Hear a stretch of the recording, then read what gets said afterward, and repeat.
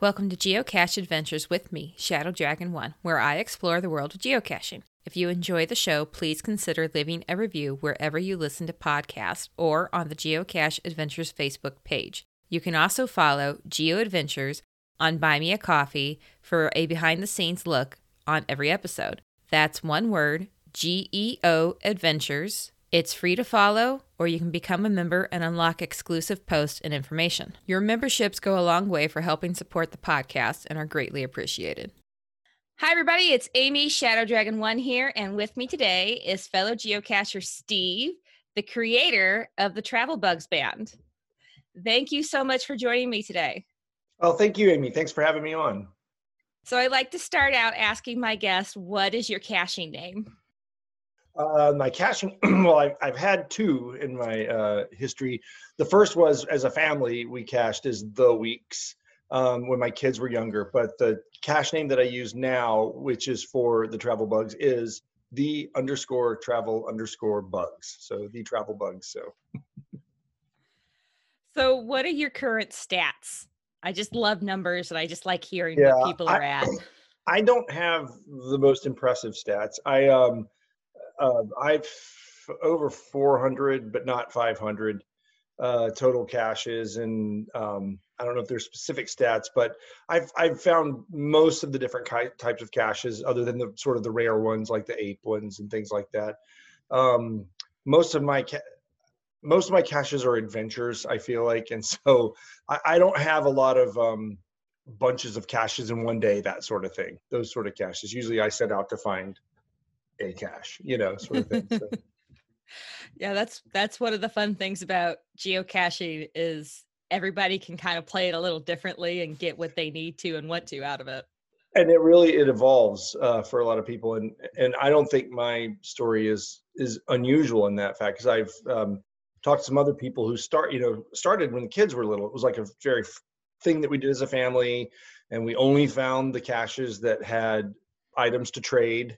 Yeah. And usually involved some big hike that we could go on as a family. And then the kids grow up and lose a little bit of interest. And then suddenly, you might shift how you geocache or why you geocache. So that's definitely the case with me. How did you get into geocaching in the first place? So it was very, very early in the days when it began.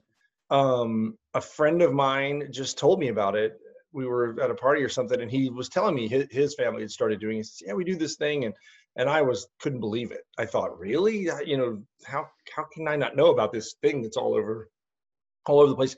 And it just really was really my cup of tea. The whole idea that people were out there hiding stuff and other people were finding it. It had this like clever aspect to it. And so seriously, like within days, I went and bought an old Garmin, or at the time it was newfangled Garmin GPS.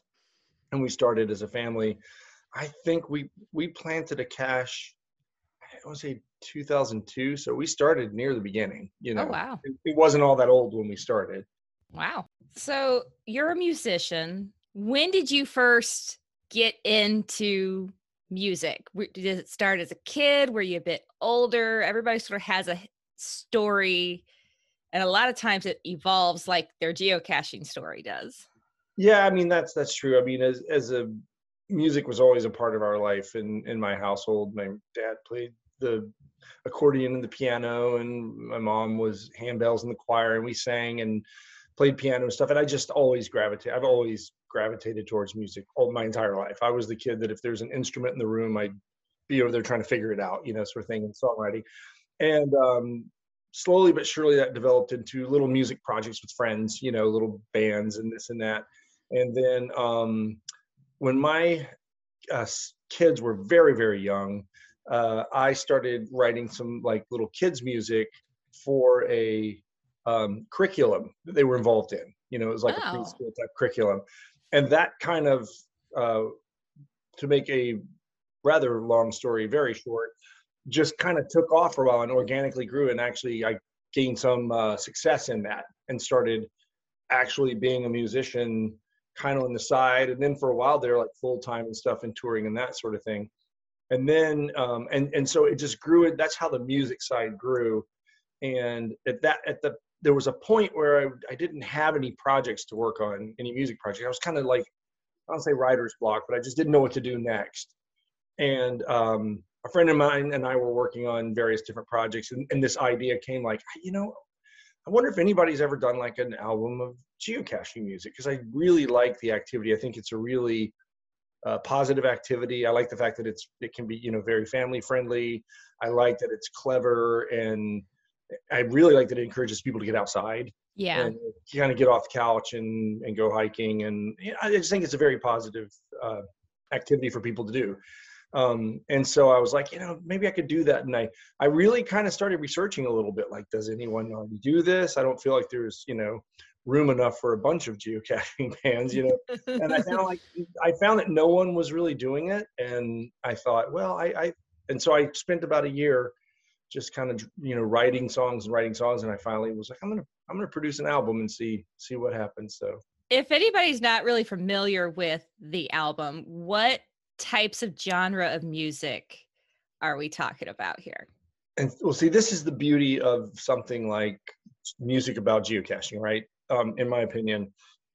And this is the reason I took on the project, why I had so much fun, is when you say geocaching music, that's not a genre, right? You're really you're just talking about the audience. And it's a pretty diverse audience. So you can kind of do anything. And it really freed me to say, you could do, and the album that I produced is that, every song is almost there's a country song, there's a techno song, there's a sort of punk song, there's, a little bit of bluegrass on there, and rock and blues. I could kind of mix it up, because really I was shooting for a group of people that I thought I knew. Like, I kind of know I think I know what makes these people tick, but I was just meeting them. Before all of this, geocaching was a pretty solitary endeavor for me. I'd go out and find but I never really ran into anyone geocaching. You're always kind of by yourself. And so when you say what genre it is, that was one of the beauties of making that project, was I could do anything. It's like, if I want to do a reggae song, I can do a reggae song. No, it fits, right? As long as it's about geocaching. It does. And I purchased the album. I personally love the album, and I love how, like geocaching, there's so many, it's so different. Everything is different. There's different types of music, like you said. There's something for everybody on it. And it really, that mix, I feel like it really reflects the game itself. I agree. How you did that. Yeah. That is, I agree that geocaching is diverse like that. Now that I've really kind of gotten out there through this project and met a lot of people and gone to events and things like that, you start to realize that there's all sorts of people approach it very differently. There's still people that are like, it's sort of a solitary thing, or it's a family thing. And you get some people that are real. There are people that are very, very specific. Like, they're really into like puzzle caches. Like, they're so into, like, they're very, very passionate about that one thing. And then other people are more about like, sort of speed statistics, like or they're working on a streak, or they're trying to hit some number. And even within the numbers, you say you're a numbers person. Even within the stats, there's people that focus on very specific stats. Oh yeah. Like I was talking to someone the other day who, like, their thing is like, I'm trying to get my average difficulty up. So they're picking harder and harder caches because they're trying to get their average up. That's the number they're looking at, Yeah. So it's interesting. It lets you do whatever you want to do. It really is. It really is. And what I love about the numbers is I'm not so much about getting the numbers, but I just love the statistical stuff. I love I'm an engineer by trade, so it feeds in to that engineer nerdiness. It's like, ooh, charts and graphs. I love this. Exactly, yeah. Ooh, I made that square go green. Yes. Okay, so the Travel Bugs Band, when we look at the website, it's very interesting because there's 7 travel bugs, but you are the entire band, as I came to find out by you. So that's always sort of the dirty little secret that people find, because I often get contacted about having the band perform or something like that. When I set out to do the project, it was sort of twofold. One is I didn't want to confuse people that were already fans of the family music that I was doing. And so I thought, if I put out this thing just under my own name, someone might who's not a geocacher might buy this album and go, what is, and get confused. So I Yeah. was like, okay, I want to have a different moniker. And then I thought, wouldn't it be fun if I really just wanted to have fun with it. So I thought, wouldn't it be fun if I just created this band? And the reason there's 7 is there's one from each continent. And so I picked an animal from each continent and bought a physical little, hard plastic statue of each animal, and actually released travel bugs into the wild, real travel bugs. And I gave each travel bug a mission of getting to its home continent. And at one point, I had 5 of the 7 on their home continents. Oh, wow. So like I gave them a mission saying this, the puffin, his goal is to get to Europe. The lemur, the goal is to get to Africa. And at one point, 5 of the 7 were on there. And so then I just, kind of jumped the shark on it. I wrote backstories. I think it's on the webpage. I have biographies for them, how they met, what instruments they play, and just was trying to have fun with it, might as well. It is. It's fun. It's very interesting. And then when you go on the site and you start poking around, you see pictures of the little guys. And when you click them, you get to actually go discover them on their geocaching page, which is pretty cool. Yeah, that was an idea I had because eventually all but one of the real travel bugs kind of disappeared. The only one that is still traveling around there is the lemur, who went to Africa and then went to Europe, and every once in a while someone moves it. It still is out there in circulation. And in fact, it showed up at a gig I played in England. Oh, Like really? the travel bug, someone brought it over and said, here's your travel bug. It's come back home. So that was very fun. So I was kind of, sad that I had put all this the backstory and done all this stuff, and they were gone. Like no one will ever. So I was like, I'm going to make them virtual. But I want people to have to kind of work for it a little bit. I want them to earn discovering it. So I did. I hid them all throughout my website. I thought this will actually be a good way to get people to poke around too, right? It is. It is. I've been poking around quite a bit myself. I'm still trying to find 2 of them. So seriously? Oh yeah, yes, they're all seriously. there. I just haven't clicked on the right pages yet. And I keep Yeah. thinking, well, maybe I haven't gone here. I'm like, no, I've been on this page like 3 times. I haven't seen it yet, but I'm going to find it. I'm determined. I hope you're having fun with it. I am. And it's not a red herring. They're all there. They're all out there somewhere. Okay, so the album Found It. Did you write or co-write all the songs yourself on the album? I wrote all those songs. Those are all original songs. So since the band is really just you, how do you record all the instruments? Do you play them all separately? Do you hire somebody to come in and play it? Do you get a group of buddies, say, hey, pizza and beer on me, come do this? How does that work out? You're an engineer. You're going to love this part. Okay. So it's basically, I play I'm a multi-instrumentalist and a home recording musician, and you just build it up. So it's kind of, as an engineer, you can think about this. I have to design it to a pretty detailed level, because when I start playing the first thing, let's say the first thing is the drums, I have to know what the rest of the song is going to be like. It's not like I'm playing with anyone. I'm just playing the drums, and in my head, I'm hearing a song, and then I put down the bass line, and then sometimes I'll even go back and re-record once the song is more developed. Say, let me go back and let the bass player have fun. Let him play along with the other instead of, but it is one at a time. You record one and then layer on. Usually drums and bass come first, because that kind of puts down the backbeat, and then start layering on keyboards and vocals and guitars and things like that. Okay, very cool. So out of all the songs on the album, do you have a favorite that's just the most fun for you to play? Oh, for me to play on that album, I like playing. I think I like playing Took Nothing, Left Nothing, Signed Log. It's just got a fun little riff to it. I like that one a lot. And it's funny because when I perform, sometimes I performed as the Travel Bugs as a solo artist. I do basically an unplugged set. Okay. Most recently I did, there's a big event in Mingo, the Mingo Madness. And they booked me. And the same thing, they booked the Travel Bugs. And I said, well, turns out there's no band. And they were like, okay, we'll book you anyway. And I just I used a looper to kind of add some things. And that's a very fun one to play, as a solo set. And also the other one that's a lot of fun is actually the title, Found It. It's just, I don't know. It's very fun because of this. It's very simple and straightforward, and just sort of. So that's a very fun one to play. When I play as a band, and I do have some musicians I play with as a full band.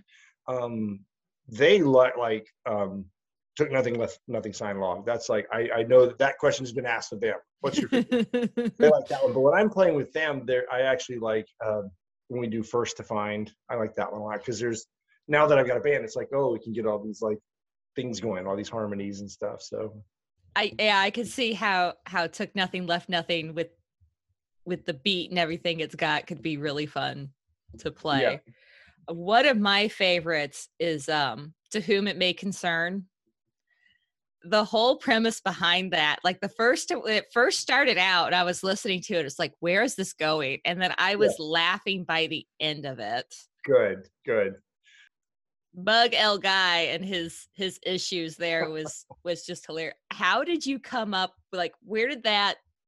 Because it's the reverse side of geocaching. It's not the geocacher's view; it's the Muggle's view. So, what made you come up with that idea? That was actually the first one that I wrote. Oh, really? Yeah, and actually the nugget of the idea, my friend and I, that we work on a lot of projects. He's not a geocacher, he's not a musician, but he just kind of good sounding board, good guy to like collaborate with. I was saying, I want to write a song that it's funny, will be entertaining.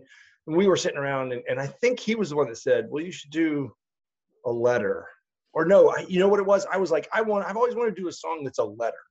Like a series of letters. And he's like, well, what if it's someone complaining about geocaching? It's like, well, I don't want to make it negative, but wouldn't it be funny? And it kind of evolved that way, but it was the first one. And I don't know if you've ever seen, I did a music video for that. I saw that. Yes. Yeah. That in my, yes, in my that was another one. I was laughing when I watched that because it's just, it's so fun. And it just, like the song isn't kind of like a joke in itself because it's like the joke's on this guy because he's got no idea what's going on. Right. And then the lovely, I think the website you said, like, what was it, like $1 million movie project, and you got the stick figure drawings, and it was just hilarious. It's just fun. Again, as an engineer, you'll probably appreciate in order to do that because the drawing is like really fast. Mm-hmm. It's like, I actually had to record the song and slow it down to like 1/3 the speed. Really? And played it while I was drawing so I could time everything. So it's really like, it's literally that slow. And I'm drawing as fast as I can and trying to time it. Okay, and then sped it all up 3 times as fast. So I'm moving 3 times as fast, but the music is at the right speed. I was wondering how that worked out. If you had to slow down the music, or if you sped up the video and match the music, or how that works. It's kind of both. You slow down the music so you can draw a normal time and time it, and then speed the video up 3 times, and now it'll be in sync with the music, That's awesome. That's pretty cool. So on your website, it lists that one of the things that you do is custom songs for geocachers. That is true. And you have Fiona Finds an Earth Cache. That's one of the custom songs. Yeah. How does that work out when somebody says, hey, I want a custom geocaching song? Do they come with you with an idea, or do they just say, I want something, but I have no clue? Or how does that work? For the most part, it's usually they come so there's a couple things that happens. One is I've done a lot of like podcast theme songs. Yeah. And those are usually just someone's like, I need some music and I'm tired of using royalty-free stuff. And I love doing that. And I usually bounce ideas back and forth with the host. And I'll say, what kind of music do you want? I kind of really look at them for a genre, because it's going to reflect the nature of the show. Is it like an upbeat rock show, or is it like kind of chill vibe or whatever? And I'll try to match. And then, you know, then I'll try to come up with like, you know, what is the thing for that song? Because you got to say a lot in a very short time. Yeah. You know, 30 seconds or a minute. And maybe it's a tagline or something they say in the show, or come up with an idea. The most recent one that I did there was one in Australia, and we were, and the host and I were bouncing ideas back and forth, and she's like, I kind of want it to be a little bit like Men at Work.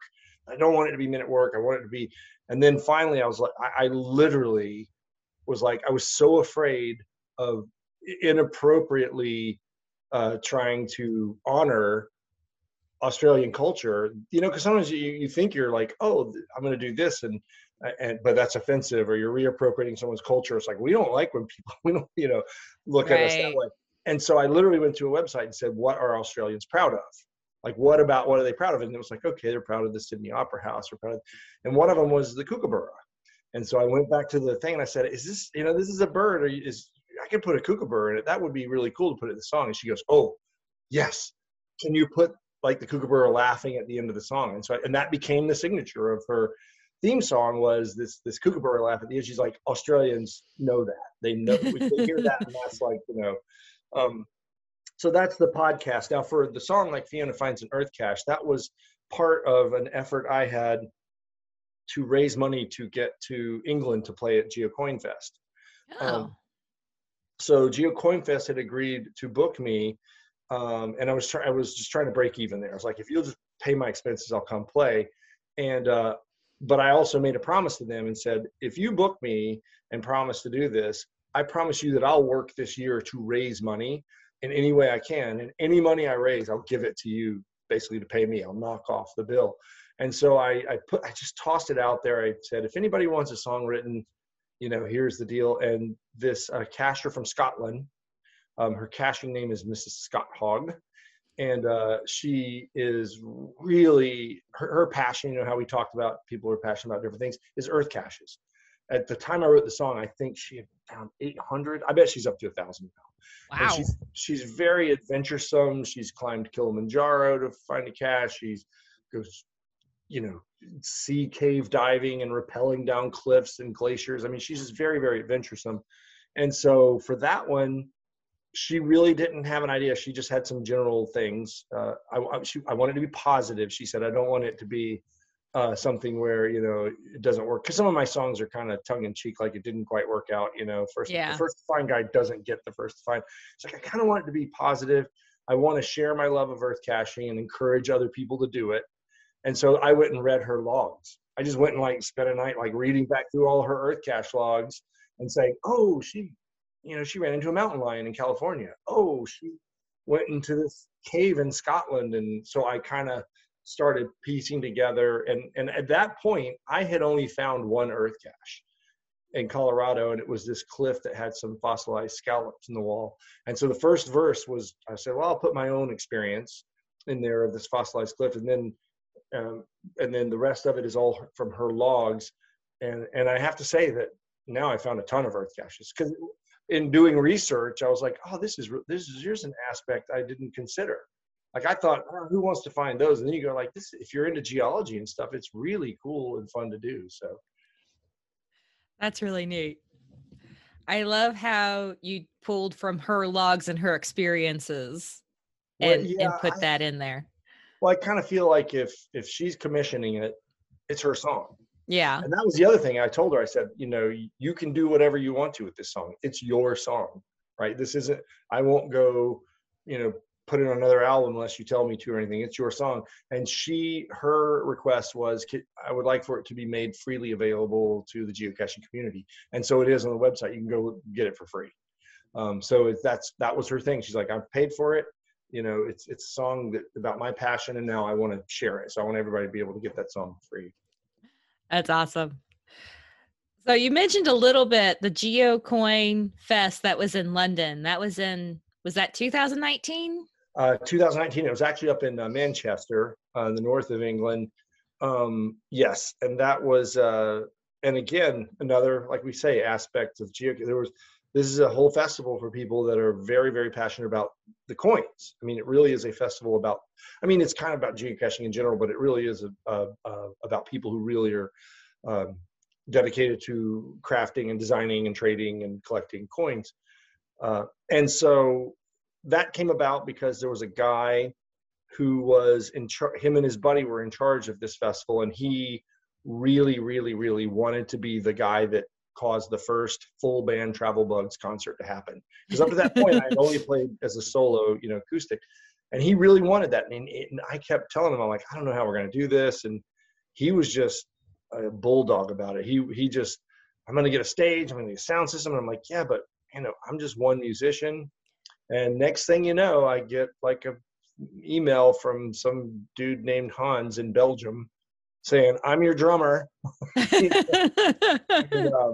and, uh, and so we practiced over the internet, sending videos back and forth. Like I would literally go take one of my songs and I'd do a video showing them how to play it.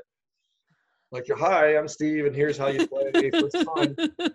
And then they would go and craft a band version of it that they could play.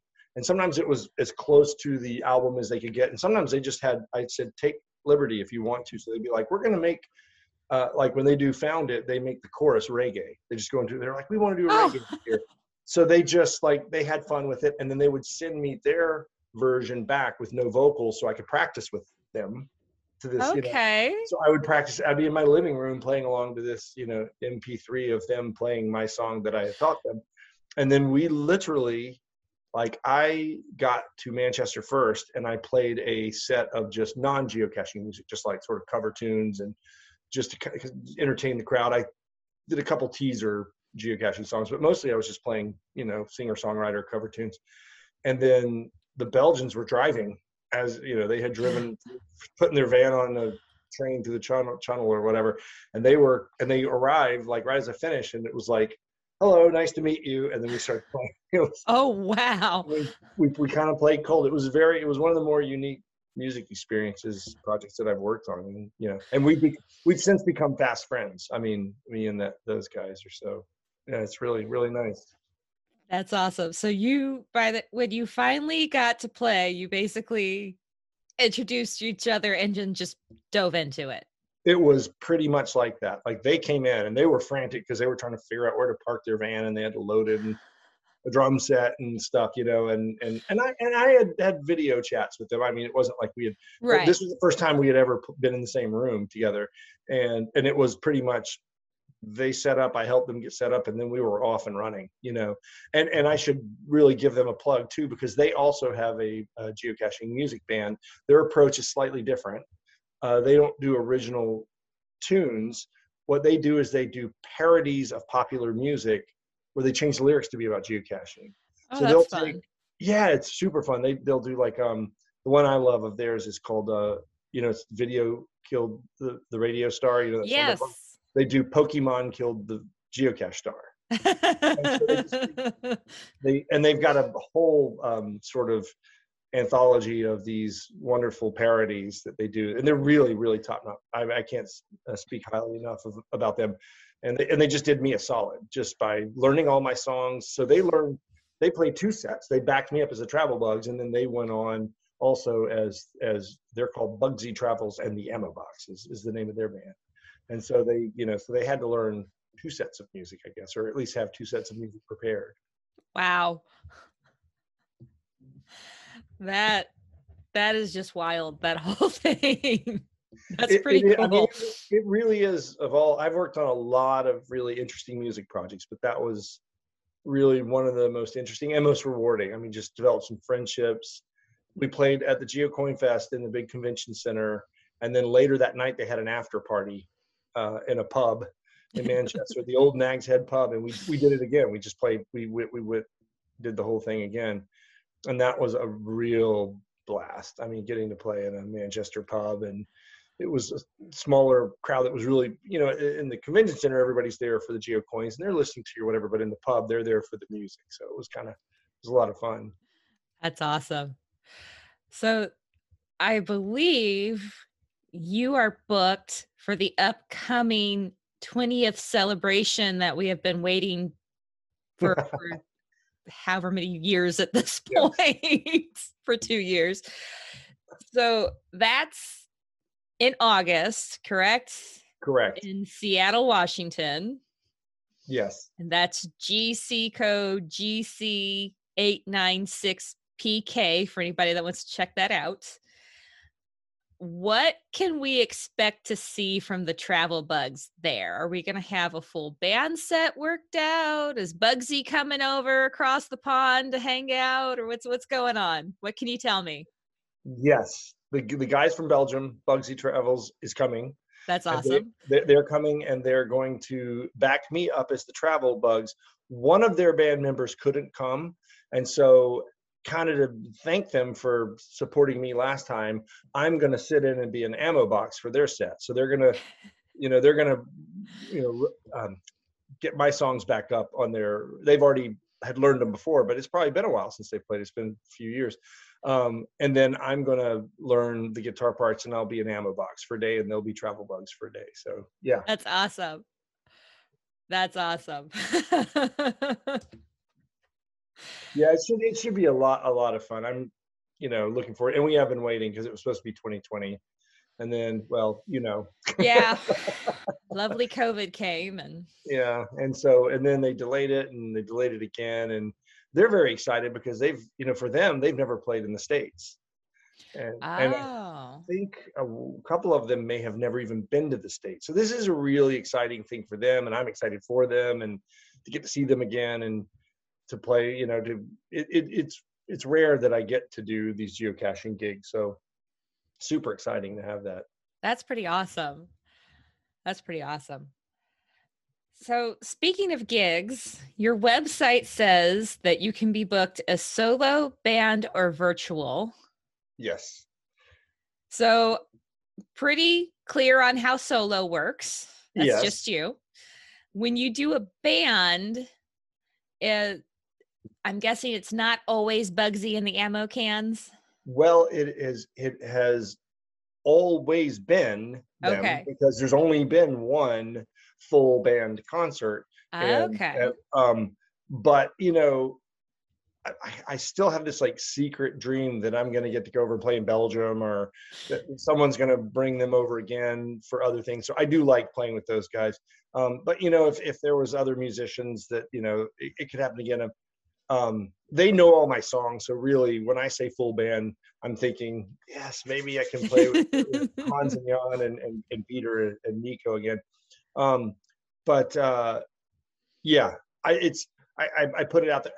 The big thing is, Amy, you probably learned this with your podcast and everything. You kind of have to just be open to ideas and see what comes. I mean, so I was doubtful when the guy called me and said, I want you to play in Manchester, England. I was like, that's never gonna work. Are you kidding me?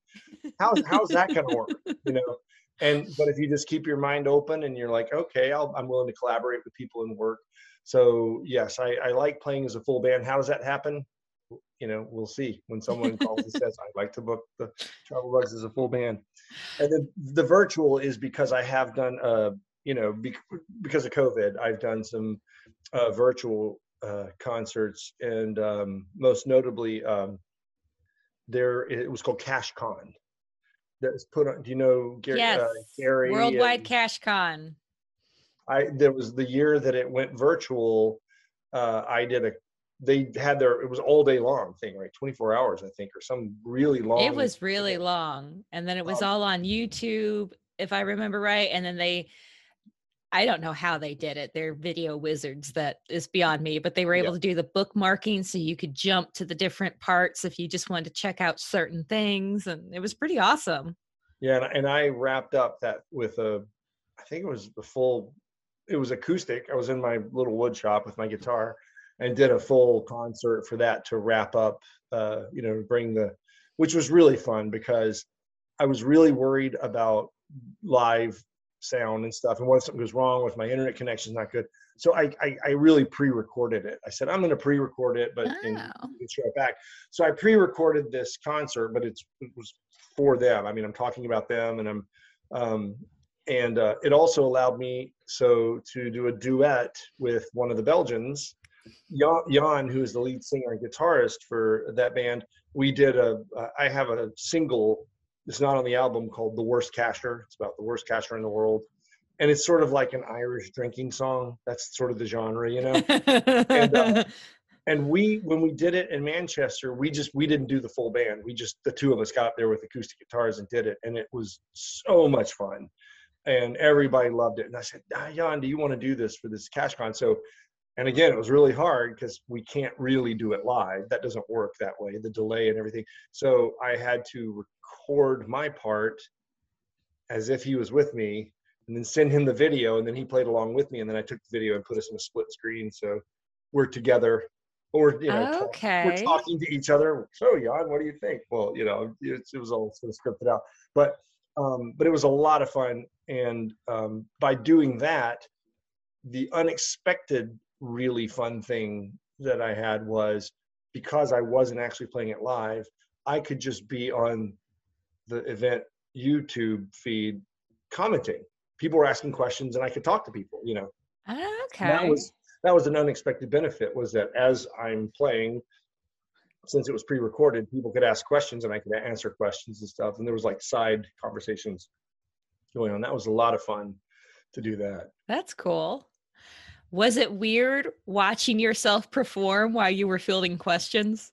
A little bit. I mean, because you're tempted, like, I could have done that better. You're mostly critiquing yourself, like, I should have, done whatever. But yeah, that was a very good, very fun, and everyone was in a really good mood.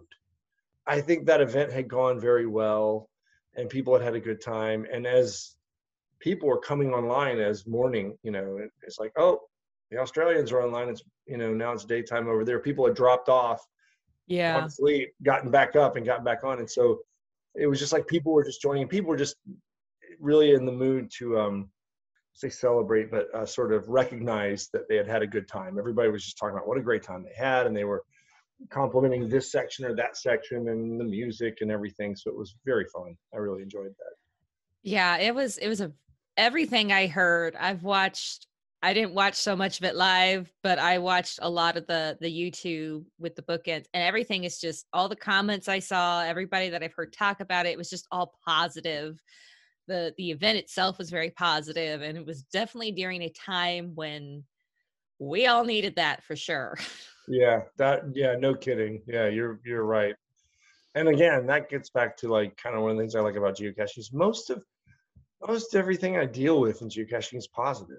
I mean, that's a nice, I don't know. It seems like I'm not naive. I'm not trying to, give a, advertisement for geocaching, but, I've dealt with a lot of people in events and interviewing on podcasts, and everybody, I mean, you're doing this podcast because you're passionate about it and you're happy. You wouldn't do it if you weren't. And so there's always a positive energy behind whatever's happening. Yeah. Because if you weren't enjoying it, you would stop. Yeah.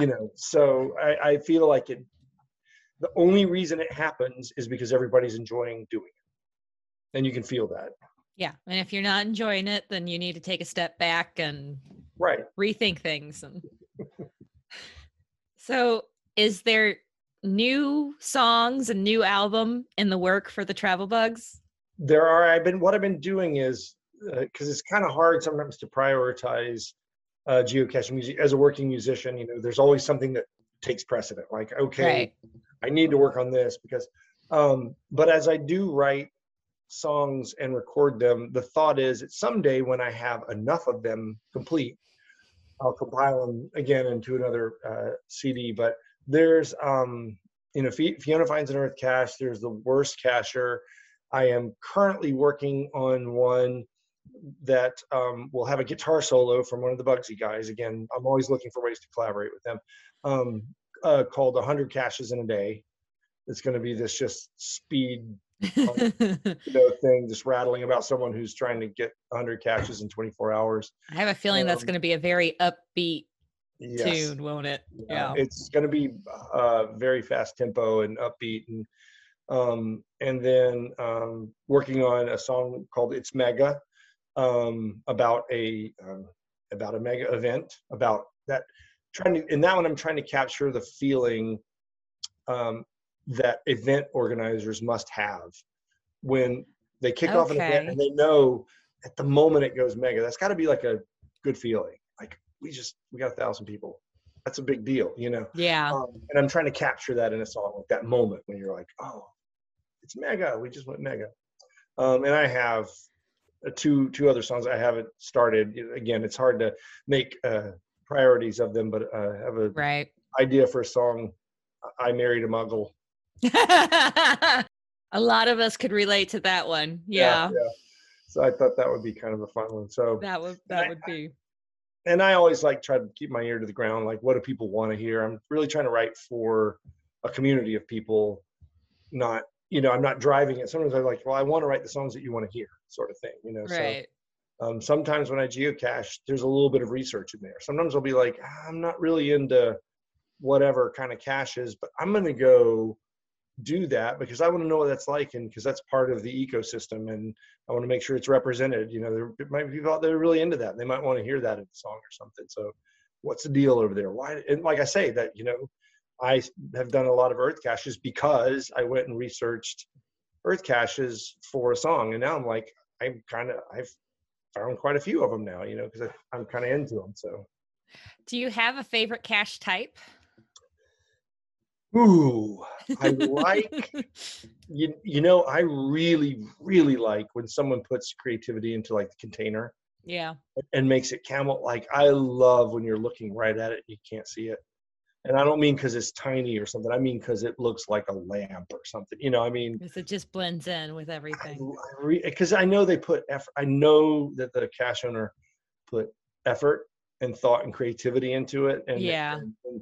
And when you see it, you're like, I can't believe. My favorite is, and this has happened to me a couple times, when I'm touching it and don't even know it. Really? When your hand is on it and you're like, you didn't even realize it was a cache. It is so well blended in with its environment that you don't realize you've touched it like 3 times and you don't know that's the cache. I just think that that is one of my favorite types. I do like puzzle caches, but very specifically the ones where you can put on your thinking cap, roll up your sleeve, sharpen your pencil, and solve them. I love the like you just using logic and math, and I like those kind of puzzles. I'm not as big of a fan of the ones where you just see some, like, well, you've got to know some key in order to, more like deciphering than puzzle. I like the ones that are true, like a big word problem or a math problem, or something where you've got to sit down and just spend an evening like cranking through it. And I do like those as well. That's awesome. Well, you have agreed to do the cache highlight for us this episode. And the cache was called Spoiler. That's right. And it was GC9 PK9J. And it just so happens it's one of those mystery puzzle caches you were just talking about. So what can you tell us about this cache? What's a puzzle cache, Amy? I can't tell you anything. No. So I decided, in my previous caching handle, which was with my family, we had planted a few caches, and one of them's still out there. It's pretty remote and often a cross-country ski thing, and so it doesn't get found often, but as a result, it survived a long time. But as the travel bugs handle, I've released a lot of travel bugs, as you would imagine. But I had never planted a cache. I realized I've never really planted a cache as the travel bugs. So I thought I kind of owe it, for all the people that are out there planting stuff so that I can find it. I feel like I need to plant a few. And so I decided I'm going to plant some caches that are themed on the songs. And so the first one I chose was Spoiler. It is a puzzle cache because the puzzle is a spoiler photo. I'll just Yeah, I went to the cache page and looked at it, and I laughed when I saw what was in the photo of the red herring. Yeah. I figured some people will get that, but yeah, it's I got a chuckle out of that one. I was like, oh, that's lovely. The photo is a red herring itself. Yeah.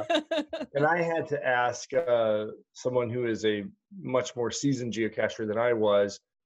I put the puzzle, a prototype of it out and said, go solve this and tell me what the difficulty is. Because I didn't know. I thought, have I invented a new puzzle or has someone already done this or whatever? Mm. And I thought, ooh, this is new and unique. And he was like, yeah, this isn't that new. And actually you were pretty kind. Like, so it is a difficulty too. It isn't the hardest puzzle on the planet, but it's fine. I want people to find it. So So when they find it, I don't want you to give too much away, but is the container something unexpected? no, not really. It does say spoiler on it. I did a little video where I'm like doing the video. No, it's a pretty standard urban hide. Okay. The find itself is not, it's not anything different. It was really the puzzle. I wanted to do a puzzle where the puzzle was an image, like a spoiler image. So I wanted to kind of do a nod towards that song. And the next one, I'm working on one to plan. I'm just trying to find a location.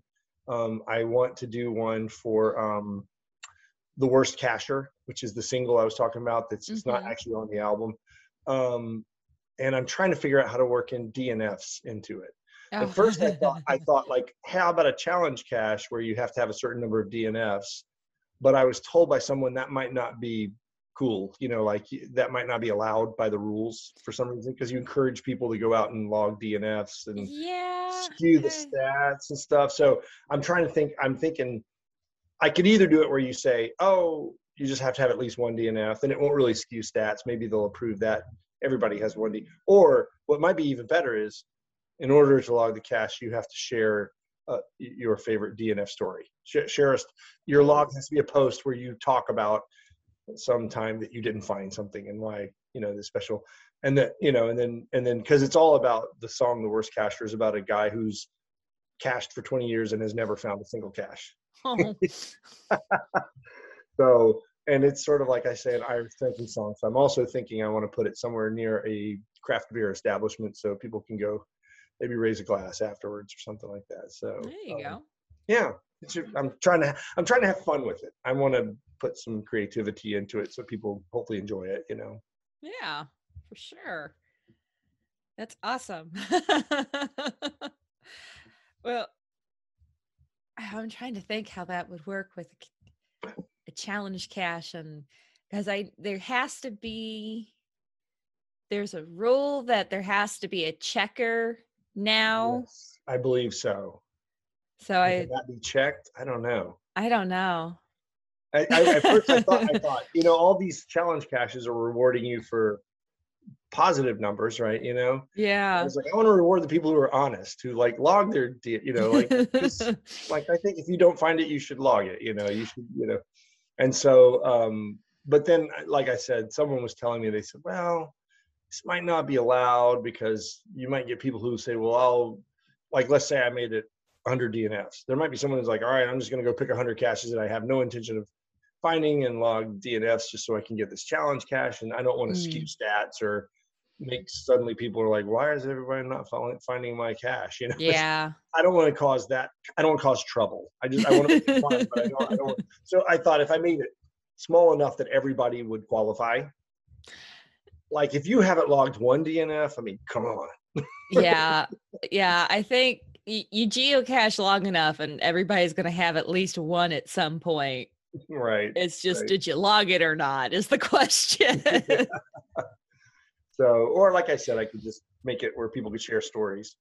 Maybe put a journal in it and you write your DNF story. Oh, that would be neat. So people find the cache, they can read back through other people's horror stories, That would be interesting to see. I'm sure there'd be a lot of interesting stories. Oh yeah. Given enough time, there would definitely. Sometimes those are book. Sometimes those are more interesting than the stories of finding something. Yeah.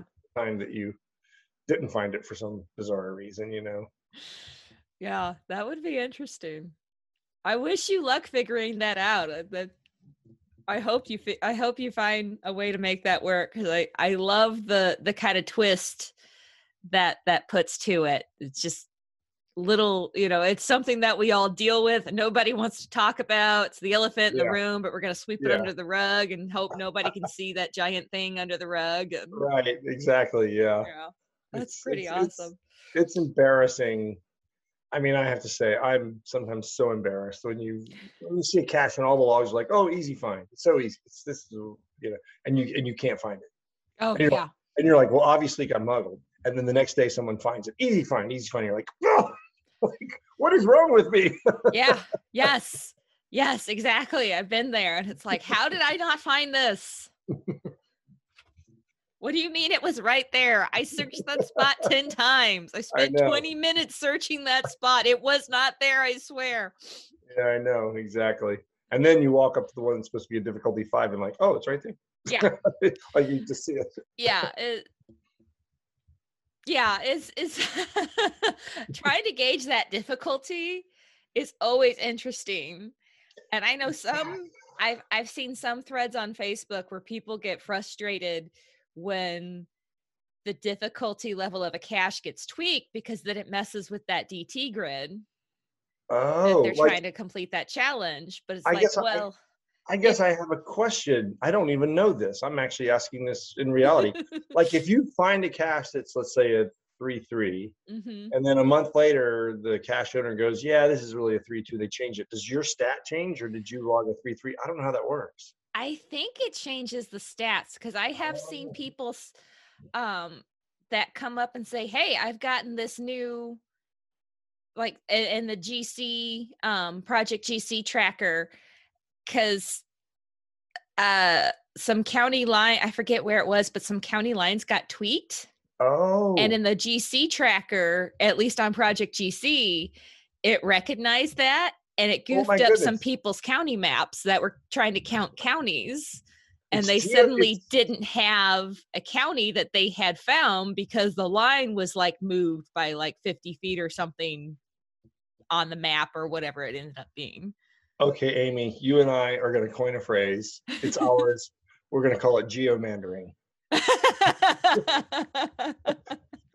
That's our that's our phrase for that. You I start like it. you start you start geomandering with county lines to improve your stats. Like, Yeah. Yeah, I've heard some people. I've heard seen post on Facebook. Somebody comes up with, I've never been to this state. Why do I suddenly have the geocache souvenir in this state? Well, apparently your geocache moved because it was like oh, right on the along the border. state line, Oh and they wow, relocated the coordinates. that's interesting. Yeah, I don't. Every now and then I see people are like, "Hey, this is why am I getting this? This is weird," and it Wow. seems to be because a cache coordinate has been updated or something with a map has been updated. So I Sure, think if you change the DT, I think it would it would affect change people's stats. stats. I didn't know that. I had never really thought of that until you said that. I was like, I wonder how that works. Yeah, I could. I saw one, and somebody was just venting. They weren't being belligerent or anything, but somebody was just venting on Facebook about the cache they had found to fill in something on their fizzy grid. They're like, it changed, and now it doesn't work. And it's like, why do people do this? And it's like, well, if it's a new cache and they're trying to figure it out, I can't say I Yes, blame them for doing it, but I can yes, understand you getting frustrated because you had and hit it is. that for a It's reason. it's kind of subjective, so it is a self-correcting thing. I like in my case, like I said, I ran it by someone because I was like, I don't know. I really don't. Yeah.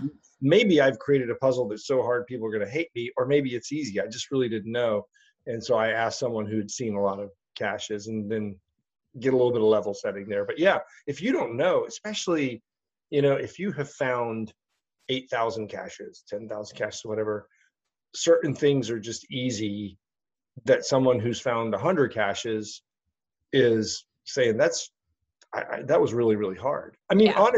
honestly, the honest truth is the very first time I ran into a lamppost cache, I didn't find it because I didn't understand. Yeah. I did that, and now and I'm like, how can they be calling this a 1 or whatever, or Yeah. 1.5? And I'm like, and I've looked everywhere. I did not understand that you could lift up the skirt, and see the and so the first time you see anything, it's hard, and then you're like, okay, that's in my bag of tricks now. Yeah. Yeah. We hit one last year we'd just been driving. It's like, we got to stop here, do whatever. Oh, there's a cashier in the parking lot. Let me grab it. And it was, LPC. It's like at a shopping center, and I'm looking at the logs, and it's so mixed on found it, didn't find it, found it, real easy. We took an hour to figure this out. It was like, oh, this must be a hot spot for new cashiers, because it is so mixed Right. on Yeah. it. And I just walked up and lifted it up, grabbed it, signed it, all Right. good. But it's like, it reminded me of like, yeah, if you haven't done it before, it is not an easy one to figure out. And it's an epiphany when you do. You're like, oh, it is. oh. It really is. It's like, am I allowed to do this? Like, I know. This rattles. Can I do this? Like, am I going to get in trouble for lifting this thing up? You're like, oh, this changes everything. Yeah. I have to start looking everywhere. It really does. It's Yeah. like when you learn things about geocaching, it's just like sometimes that light bulb goes off and it's like, oh, okay, now Yeah. this makes sense. Yeah, exactly. I'm on the secret now, Yeah, like when you see somebody say something about, it's in the geocacher's favorite tree. Well, you've been around long enough, that's a pine tree or some Right, kind of right, evergreen tree. Yeah, If exactly. you're new to it, you're going, what? How do I know what their favorite tree is? Yeah, how do I know? Like, what's a geocache? Like, what kind of riddle is this? Like, how do Yeah. I know what their favorite tree is? Why is this a hint? Oh man. Yeah, it's interesting, the stuff you learn, and then you kind of take for granted after you've been in it for a while, and then you're like, oh yeah, you know what? For someone I just had to beginning, learn that too. Oh yeah. Yeah. No, absolutely. And like I say, I'm still in the hundreds, right? So there's still a lot I don't know. Things that I'm like, okay, well, obviously I'm not in on. There's a few secrets I'm not in on yet.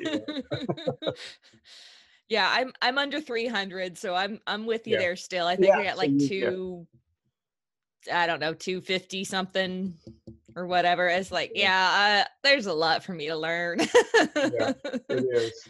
But it's also fun too, because it is that moment of epiphany, and then you're like, oh Yeah. wow, that's so cool. Yeah, it is. It is. And then, with like the DT level, it's like one of those things of when the description says easy find. Well, of course it's easy. You hit it. You know where it is. It better be easy for you to go find it. It's your cache.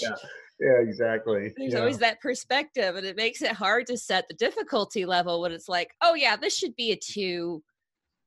Well, Yeah, you place the cache there. So exactly. Yeah. And it really is relative to your caching experience and stuff. And, again, there's people that have found, I don't even know what the highest number is, but probably, I know there's tens of thousands, people that found tens of thousands. There might be hundreds of thousands. I don't know. But, I mean, that's kind of like, I've seen it all almost. Like, it probably takes a lot to like get that person like to have to look for a while. Yeah, if you've got tens of thousands of caches, you probably got to get it pretty quickly for the most part. You've seen quite a bit, but it is interesting what'll eventually stump you. Absolutely. Well, Steve, thank you so much for coming on the podcast and talking with me today about your band and your music. And thank you so much. It's been very entertaining. I can't wait for the next album to come out. Yeah. Thank you, Amy. Thanks for having me on. I really, really enjoyed being on and hearing about your experiences. And wonderful. Thank you. Thank you for listening to Geocache Adventures. I hope you enjoyed this episode. Have you heard of FTF Magazine? It's the magazine for geocachers, filled with articles and snippets sent in by geocachers just like you. I'm a subscriber myself, and I love it. Check them out today at ftfgeo.com and tell them Shadow Dragon 1 sent you.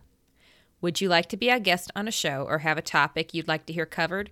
Reach out and let me know. Just go to the geocacheadventures.org website and click on the contact page to reach out.